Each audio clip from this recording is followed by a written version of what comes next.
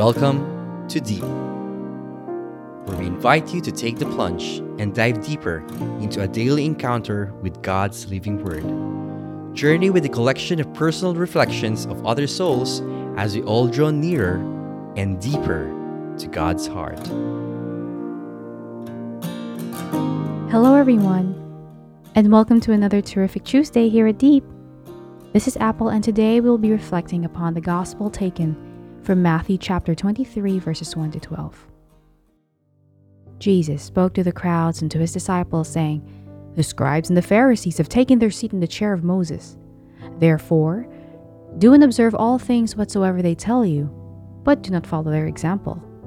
For they preach, but they do not practice. They tie up heavy burdens hard to carry and lay them on people's shoulders, but they will not lift a finger to move them. All their works are performed to be seen. They widen their phylacteries and lengthen their tassels.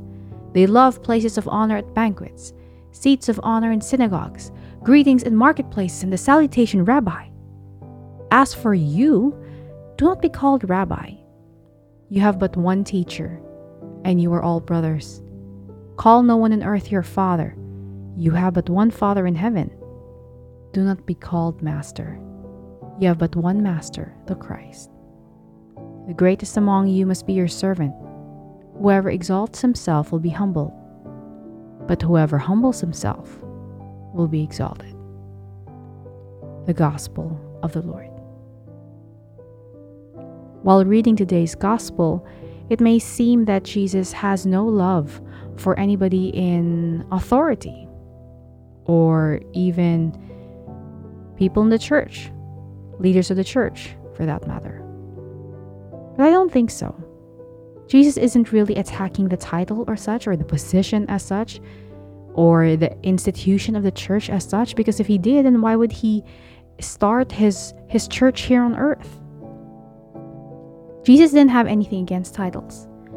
What he did, however, was the unauthenticity, if that's a word, of how people live their lives. The double life, the double living of how people presented themselves to the world and who they truly were. How people didn't practice what they preached.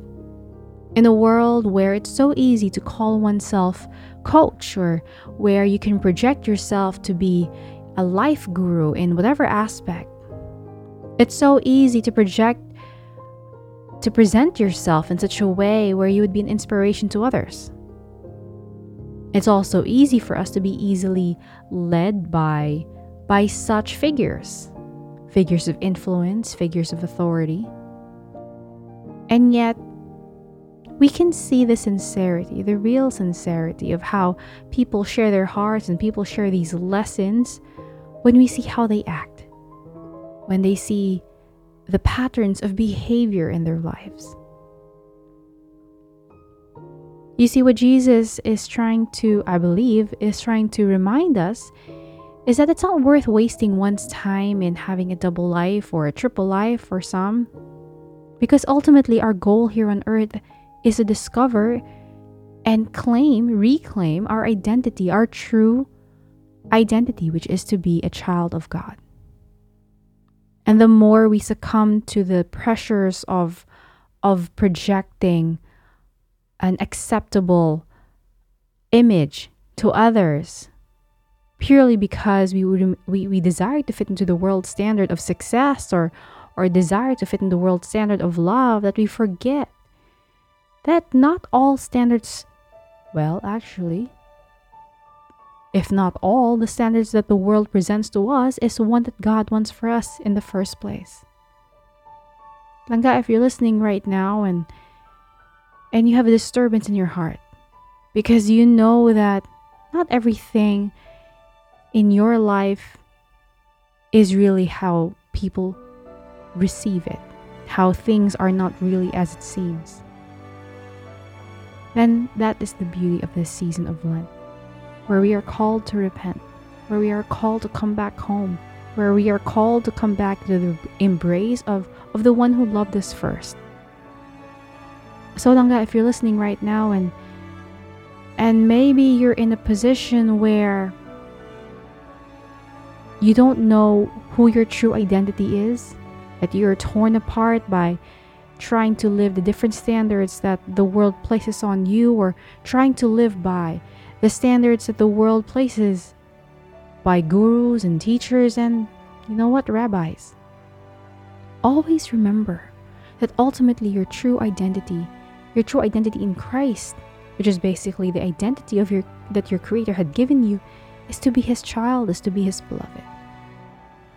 And so we ask for the grace in every action and every behavior and every thought, especially during this Lent. We may find the courage to accept the grace to live this out every single day of our lives. Let us pray. In the name of the Father, and of the Son, and of the Holy Spirit. Amen. Holy Spirit, we ask for an indwelling of you in our hearts, that we may turn away from the voices that surround us and only listen to the voice of the one who loved us first. May we, yesterday, today, and forever, remain your beloved in thought, in speech, in action, in how to serve, in how to live, and how to love. We ask this in Jesus' name, with the intercession of our Blessed Mother Mary and your Father Saint Joseph. Amen. In the name of the Father, and of the Son, and of the Holy Spirit. Amen. You are blessed, Langga. You are loved. Have a beautiful, terrific Tuesday. And always remember, palangga ka sa Diyos.